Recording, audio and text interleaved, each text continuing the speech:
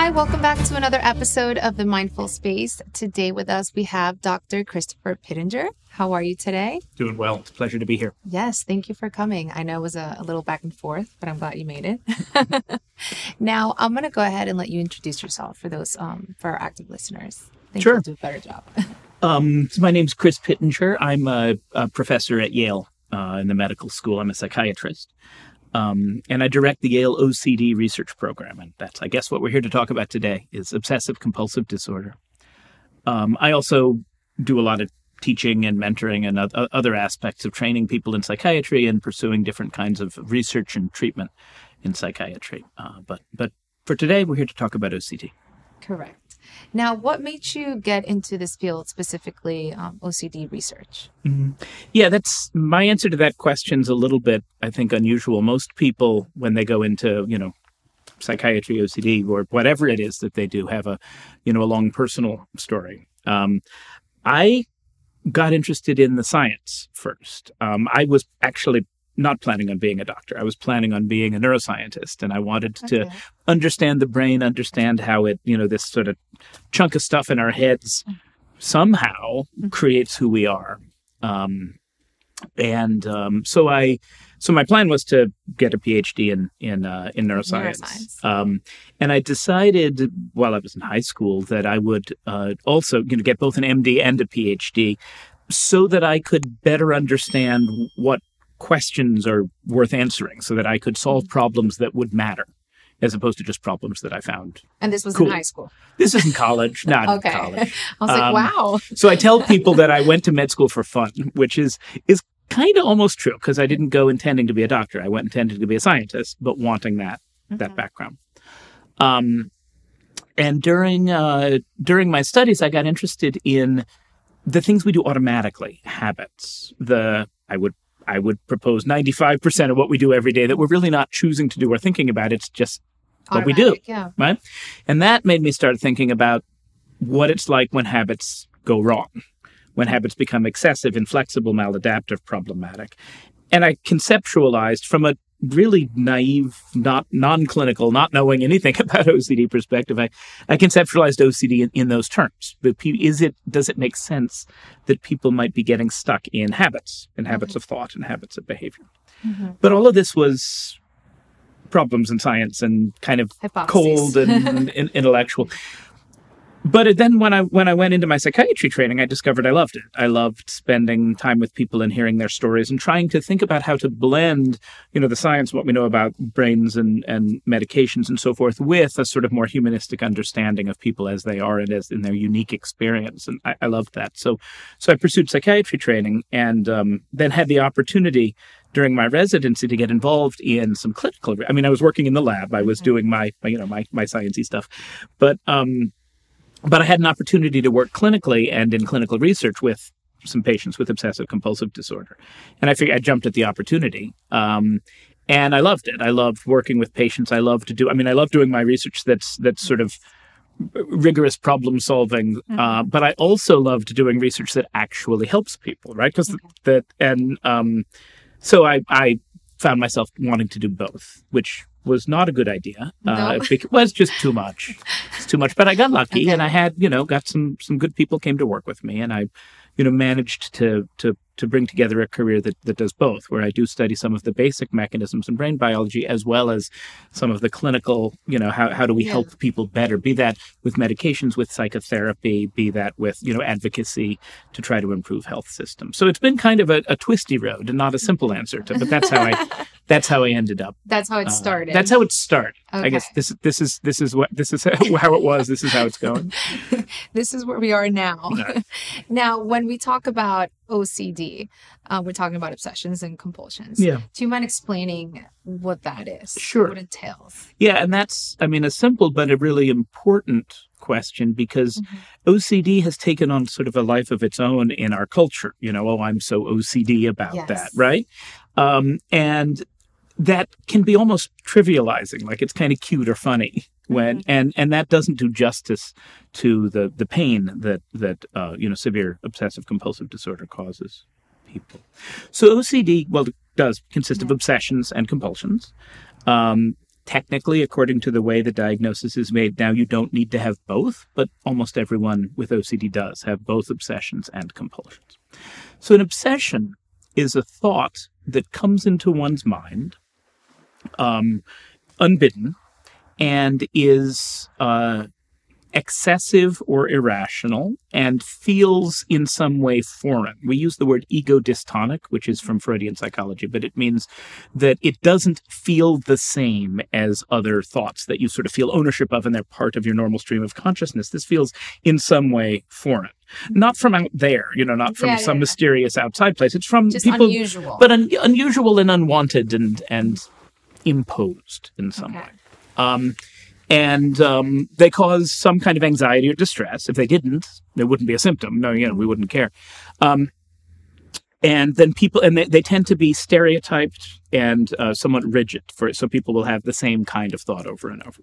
Okay. Now, something that's important to recognize is we all have these thoughts, right? We all have thoughts that are kind of unwanted and, not entirely pleasant that come into our minds. Thoughts about violence that might happen or that we might do. Thoughts about, contamination or danger or just thoughts about things feeling uncomfortable or wrong in an inchoate sense. This is a normal part of human mental activity. There was a study done by some psychologists, I think it was at Harvard once, where they just did a survey and asked people, do you ever have thoughts like this? Unwanted, intrusive, you wish they'd go away.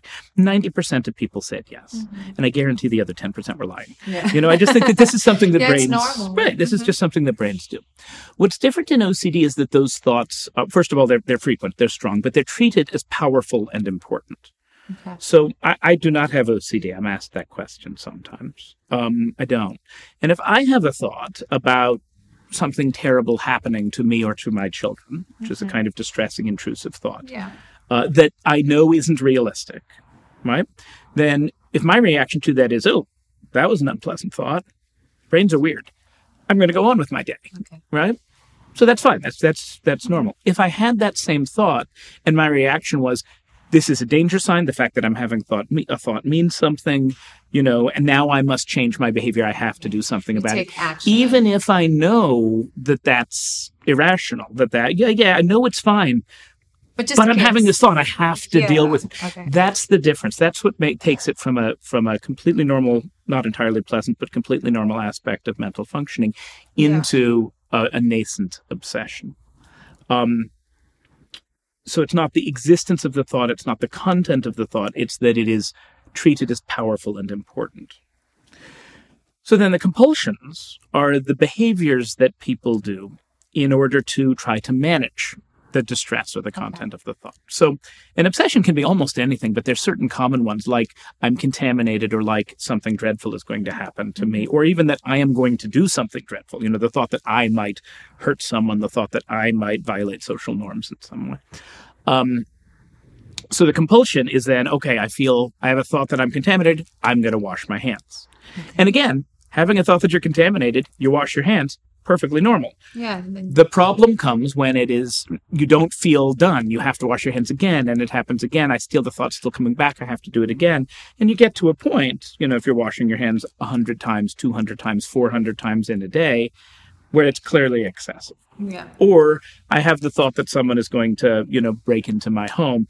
I'm going to check the windows. Again, perfectly normal, depending on where you live, might be a really good idea. It's a perfectly normal thing to do.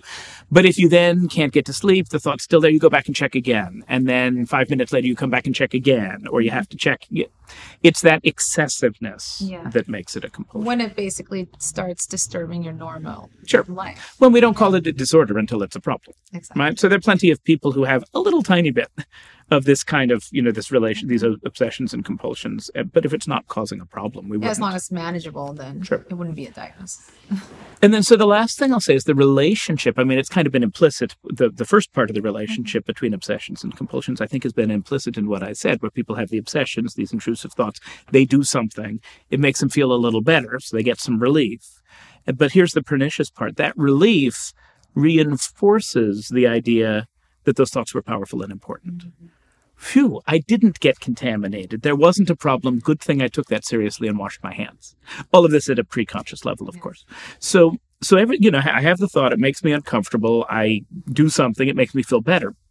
That's all perfectly natural. Yeah. The problem is that the relief reinforces the importance of the thought, and then you get stuck in a loop. And it's when people are stuck in that loop and the obsessions begin to dominate for hours a day, their mental life and the compulsions become problematic in their physical life. That's when it becomes OCD. Yes. I mean, you can have explained it better. I think you even answered my next question, which was going to be, what is it like to live with OCD? But you said so many examples that at least I got a clear idea. Yeah, the one thing that I want that I don't think I've said yet and I want to emphasize is that most people with OCD, more than 90% of people with OCD, have very good insight. So it's not that they think they truly are contaminated. It's that they have the thought that they might be contaminated. They feel that they're contaminated. They know that's not true, or at least very unlikely to be true. But the thought and the discomfort that goes with it is sufficiently intense that it dominates, takes over their lives anyway. And that insight, I call it the curse of insight. It actually leads to a second order, kind of suffering. So first of all, I had someone with OCD once say to me that they felt crazy in a way that crazy people don't. Okay. Now, as a psychiatrist, I try to avoid the word crazy, but I thought it was a very evocative statement. They found themselves spending hours a day preoccupied by these thoughts or engaged in these compulsive behaviors, which they knew made no sense. Right? But they still found themselves doing it. And so that alienation from the self, that feeling of a loss of control is an additional part of the experience and the suffering of people with OCD. And the other thing that since people tend to have good insight, they usually know that they are that other people might not understand or might react badly to the fact that they're washing their hands for the 100th time, or the fact that they're checking the door 5 times or doing these other rituals, and they might look at them funny. And so because of that insight, people with OCD are very good at hiding their symptoms, which, helps their lives and maybe reduces social distress. But it actually has a problematic side effect because often the people around them, even their loved ones, don't recognize how much they're suffering. And often diagnosis is hard to come by and is delayed. Because, people, even if they go for help, they'll say, I have anxiety. And they'll get generic help for anxiety, which ends up not being very helpful for OCD. Whereas once the diagnosis is made, then there are additional things that can be more helpful that people can. And I wanted to ask you that because a lot of people confuse OCD behaviors with anxiety, or they think they have anxiety, and they use it very interchangeably. So what would be the main difference between the OCD or the anxiety? Well, anxiety is in my mind, I think of anxiety as like pain. It's a very generic thing that can happen in lots of conditions. It can be adaptive in some cases, just like pain can be useful in some cases. It's usually unpleasant. It can be problematic in other cases, right? But it's very generic. So anxiety isn't a diagnosis. It's not a specific thing. We see people with anxiety who have, panic disorder, social anxiety, a phobia, generalized anxiety disorder. Often people with depression, 30 or 40% of people with depression have a lot of anxiety. So anxiety is very general. A lot of people with OCD do have a lot of anxiety. I've talked about how the thought comes into the mind and is associated with some distress, some discomfort. Often, that's experienced or described as anxiety. It's about 70% of the time. People say that, what is the discomfort? It's anxiety, especially if the thought is something dreadful might happen to my children, or if that is the nature of the thought. That's often anxiety, but it's not always. It can be guilt. It can be disgust. It can be any negative emotion. But it's often anxiety. So many people with OCD do have anxiety. Many people with anxiety don't have OCD, right? What makes it OCD is when that anxiety plays into getting stuck in a rigid pattern of thoughts and behavior. It's that rigidity of thoughts and behavior that makes it OCD. So many people with anxiety don't have OCD. Some people with OCD don't have anxiety. They have some other emotional state, like, as I said, disgust or guilt. Or some people have this kind of inchoate feeling of wrongness, that just things aren't sometimes uncomfortable, feeling like something isn't complete.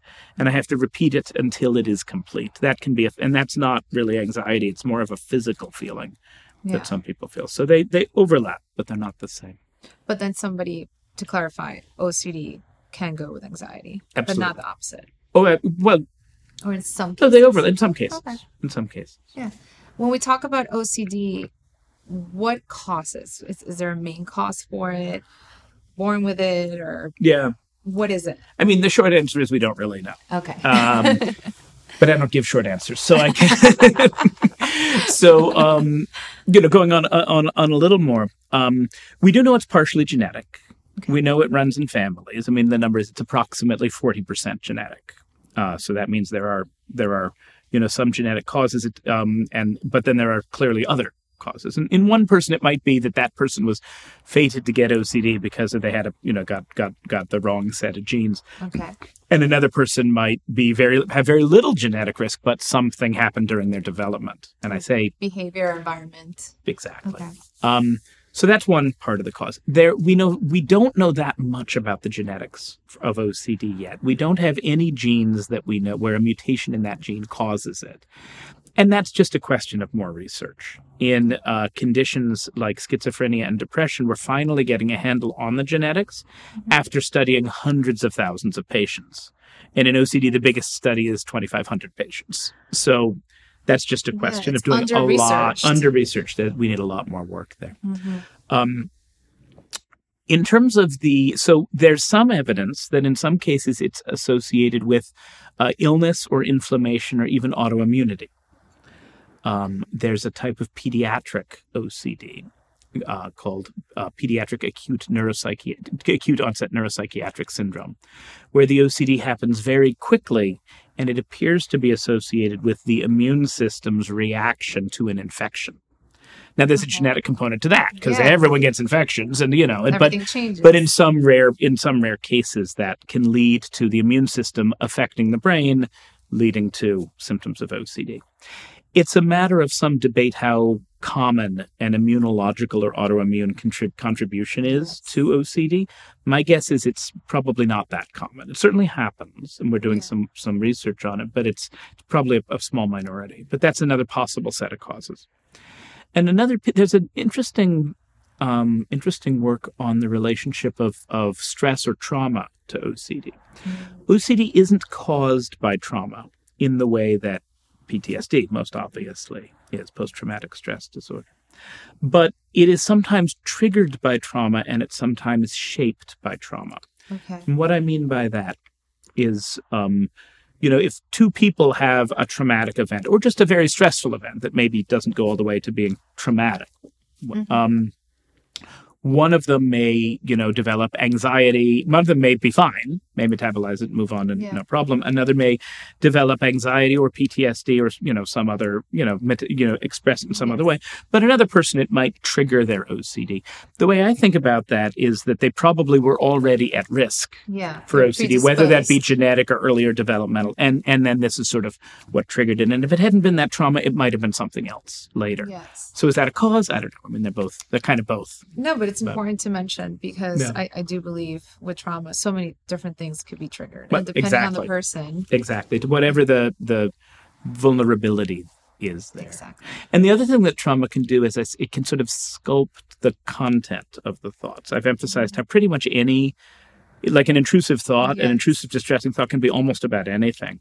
But often the only thing that matters for an intrusive thought to become an obsession is that it's distressing. Well, thoughts about trauma are distressing. Correct. So it's not uncommon for thoughts about trauma to then, in a vulnerable person, develop into OCD. And there is some overlap between OCD and PTSD. But they're not the same thing. They're not the same. But I can definitely see how there could be the relation between both of them, though. I definitely.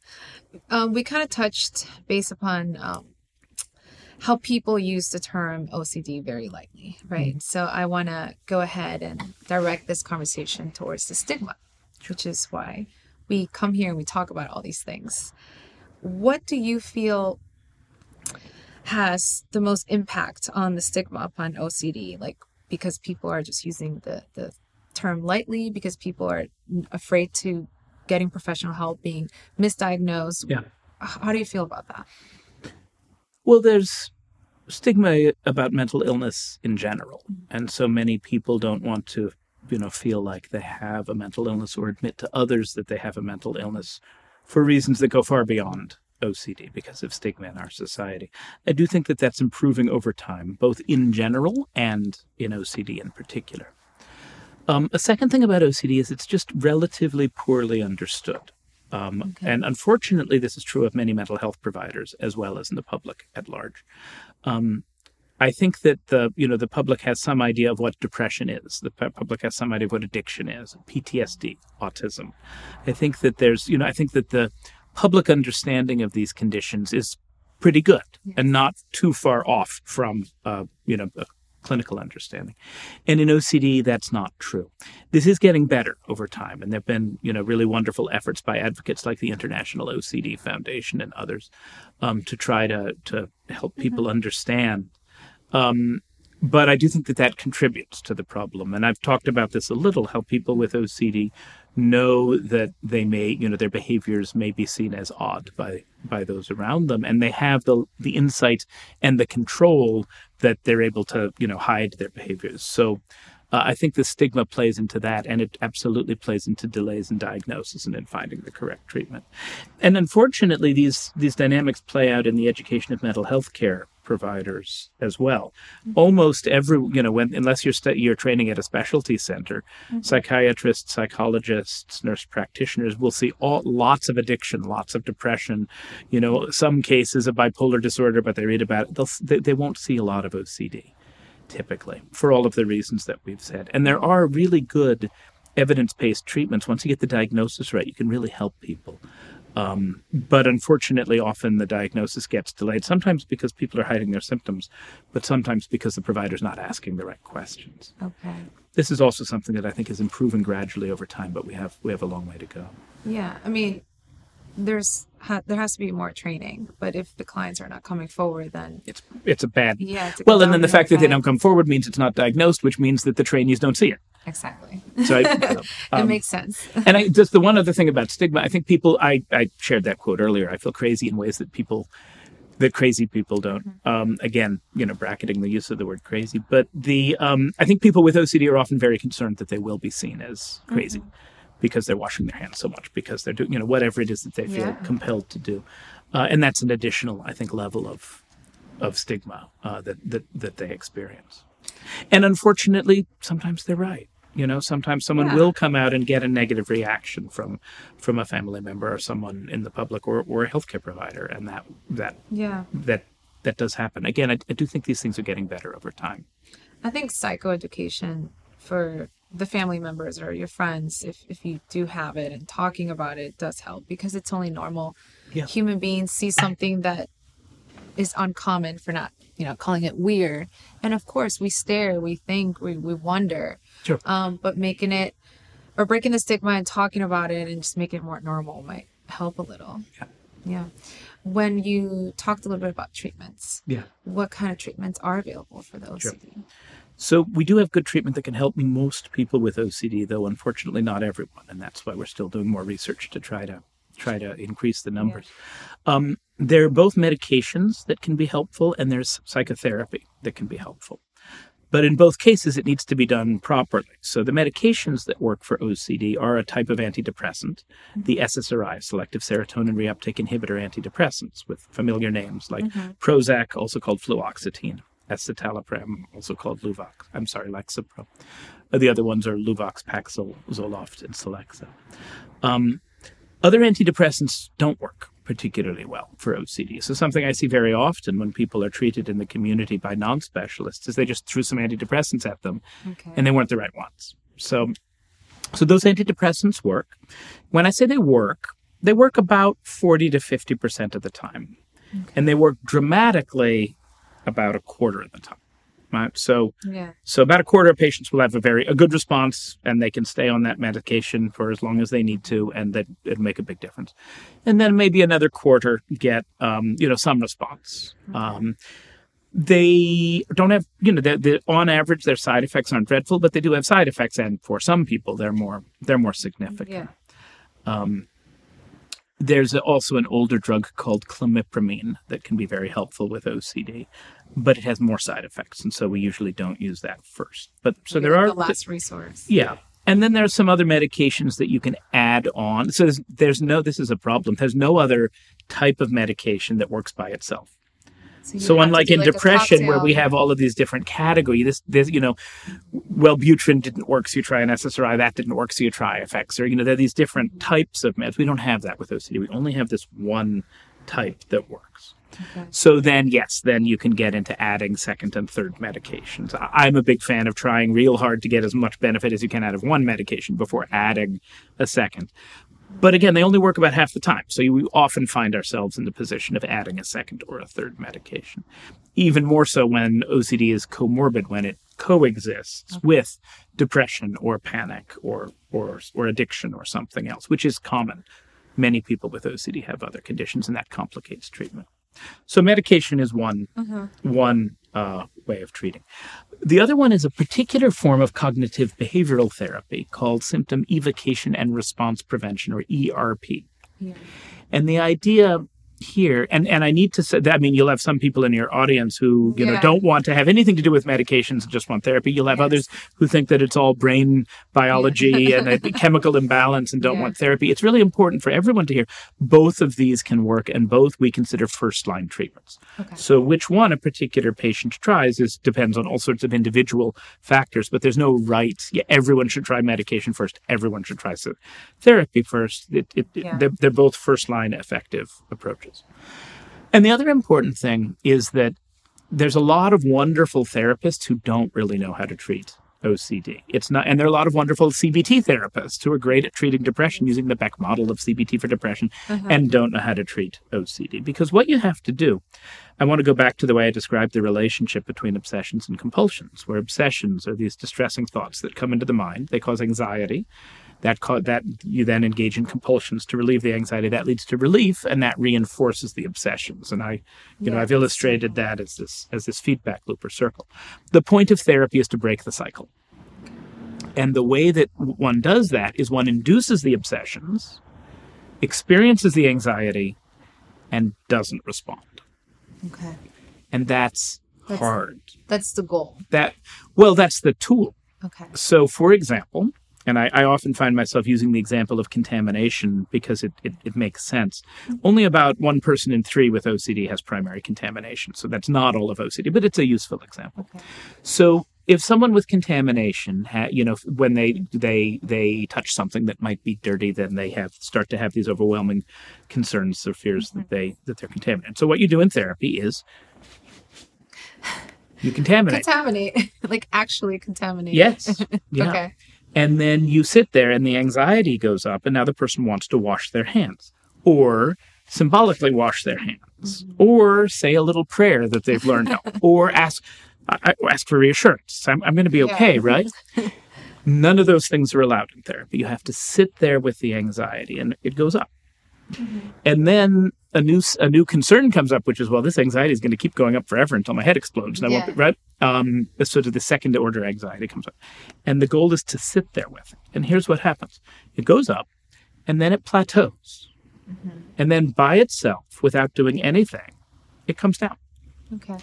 Most people haven't had that experience, because if you're experiencing anxiety and you know how to make it go away, why wouldn't you do that, right? It's kind of like putting your hand on a hot stove and choosing to leave it there, right? It's not a natural thing to do. But it turns out that as you do this, the first thing that happens is you get better at tolerating anxiety, which can be useful. It's not always fun, but it can be useful.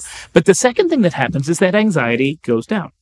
The second time you do it again, it's not as bad. Do it again, it's not as bad. Okay. And then the third thing that happens is you've interrupted this loop. You're not having the thoughts, you're having the anxiety, but you're not doing the behaviors, you're not experiencing the relief. Yeah.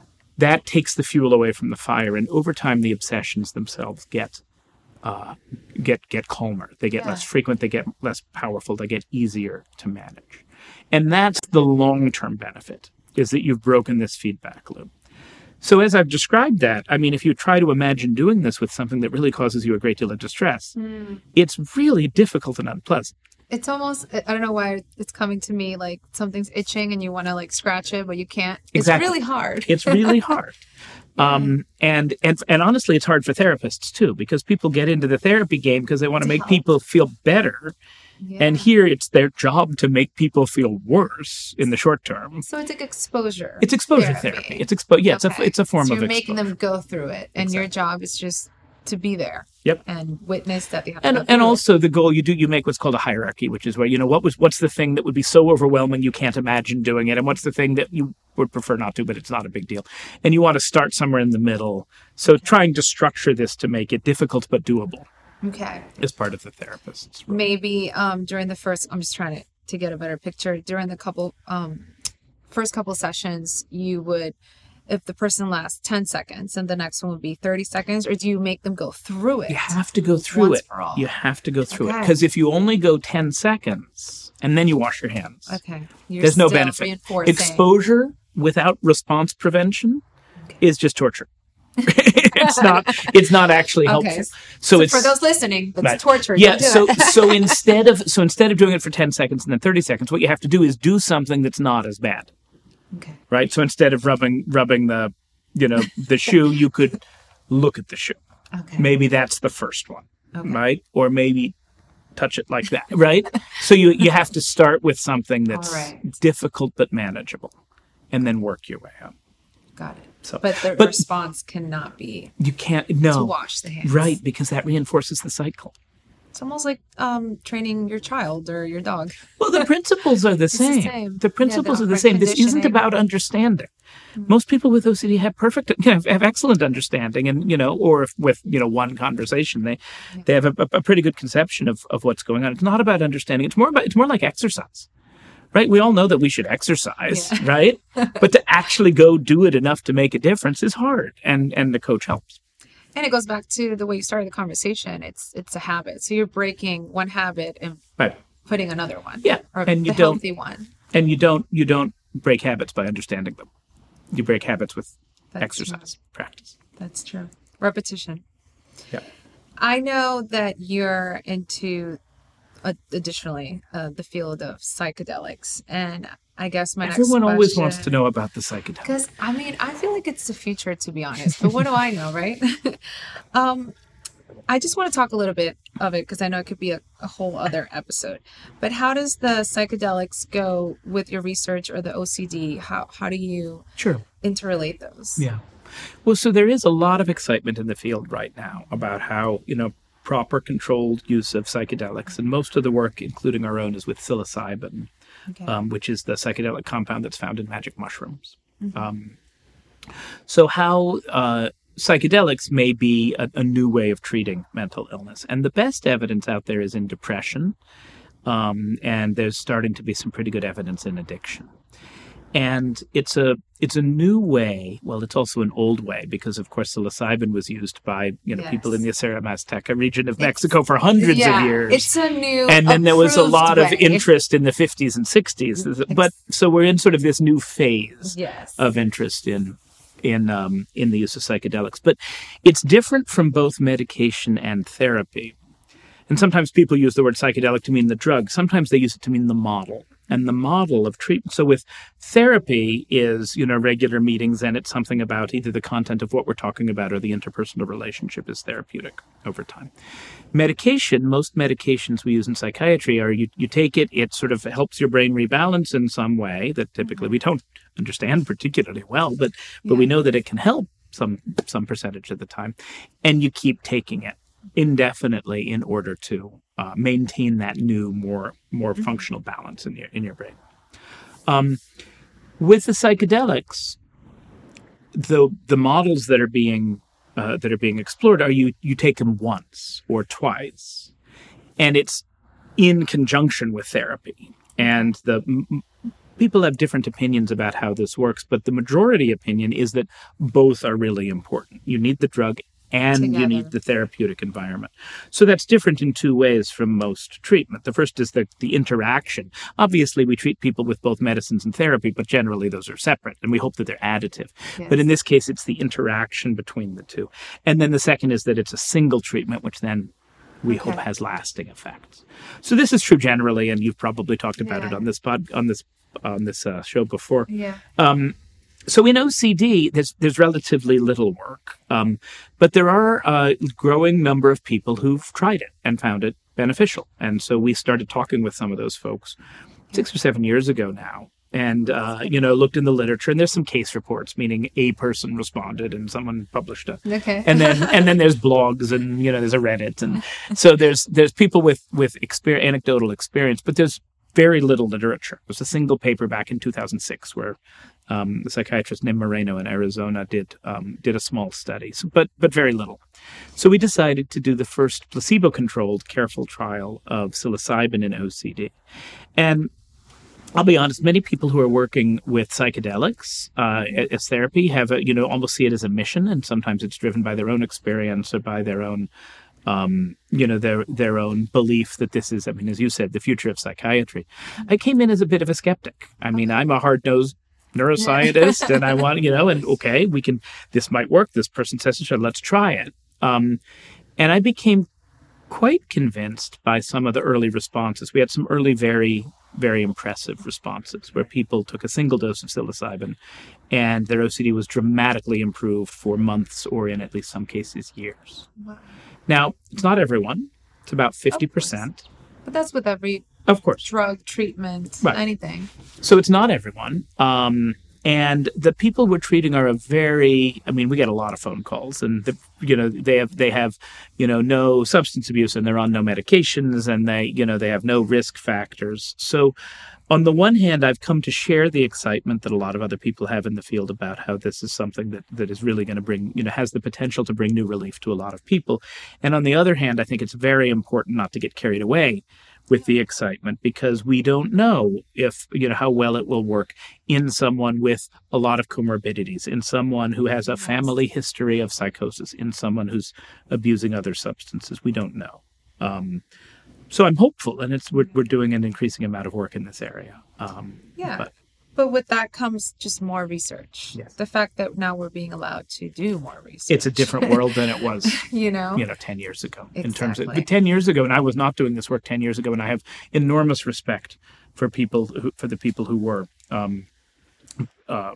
people like Rick Doblin and Roland Griffiths, who kind of pushed back the field when no one wanted them to, when it was a sort of an uphill swim against the legal system and bureaucracy. Now people are accepting this as something that needs to be at least research, like you said. No, no promises, or don't get all excited, but the fact that we can a little excited. Me too. Well, I loved all this conversation about OCD. I know we can spend here another hour. But to close it out, I wanted to ask you, what would be your last message or recommendation for those that might be listening, going through, their own OCD diagnosis, or maybe considering they think they have it, or they want to reach out, but they don't know. Yeah. Yeah, I'd say, I think the most important thing, and this is just recapping things that we've already said in this conversation, I think the most important thing is to understand what it is. Because, as I said, there are lots of people out there who are experiencing obsessions and compulsions and don't recognize that this is an experience that people have. It's fairly common. It affects one person in 40 over a lifetime, so that's fairly common. I guarantee that other people are having these experiences. They're just probably not sharing them. And so recognizing that this is a thing that happens and has a name and it has treatments, and there are communities of people who can share these experiences and can provide help. That's the most important thing. And in terms of combating stigma, I think that that getting that knowledge out there is hugely important. So that's the first thing. The second thing is to recognize that this is just a variation on what the brain does. As I said, every piece of what goes into OCD is just a normal part of the way the human brain and mind function. It's just that they come together in this unfortunate way in people with OCD, where people get stuck in this cycle. The third thing is that there is effective help out there. As I said, the medications can help, perhaps as much as 50% of the time. Not everyone, not always without side effects, but they can help. The therapy, if done properly, it's difficult, it's hard work, it's like exercise, but if done properly, can help.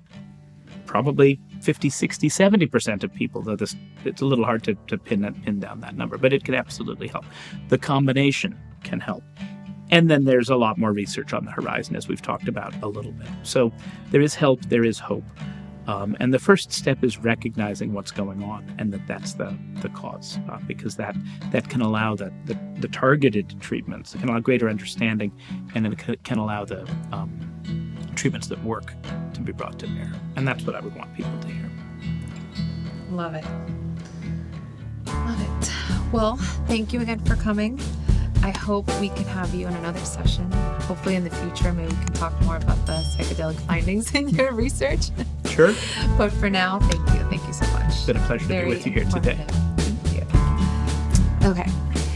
Thank you, everyone, for watching. Don't forget to like, subscribe, and leave us a comment. Let us know what you thought of this interview. I'll see you next week.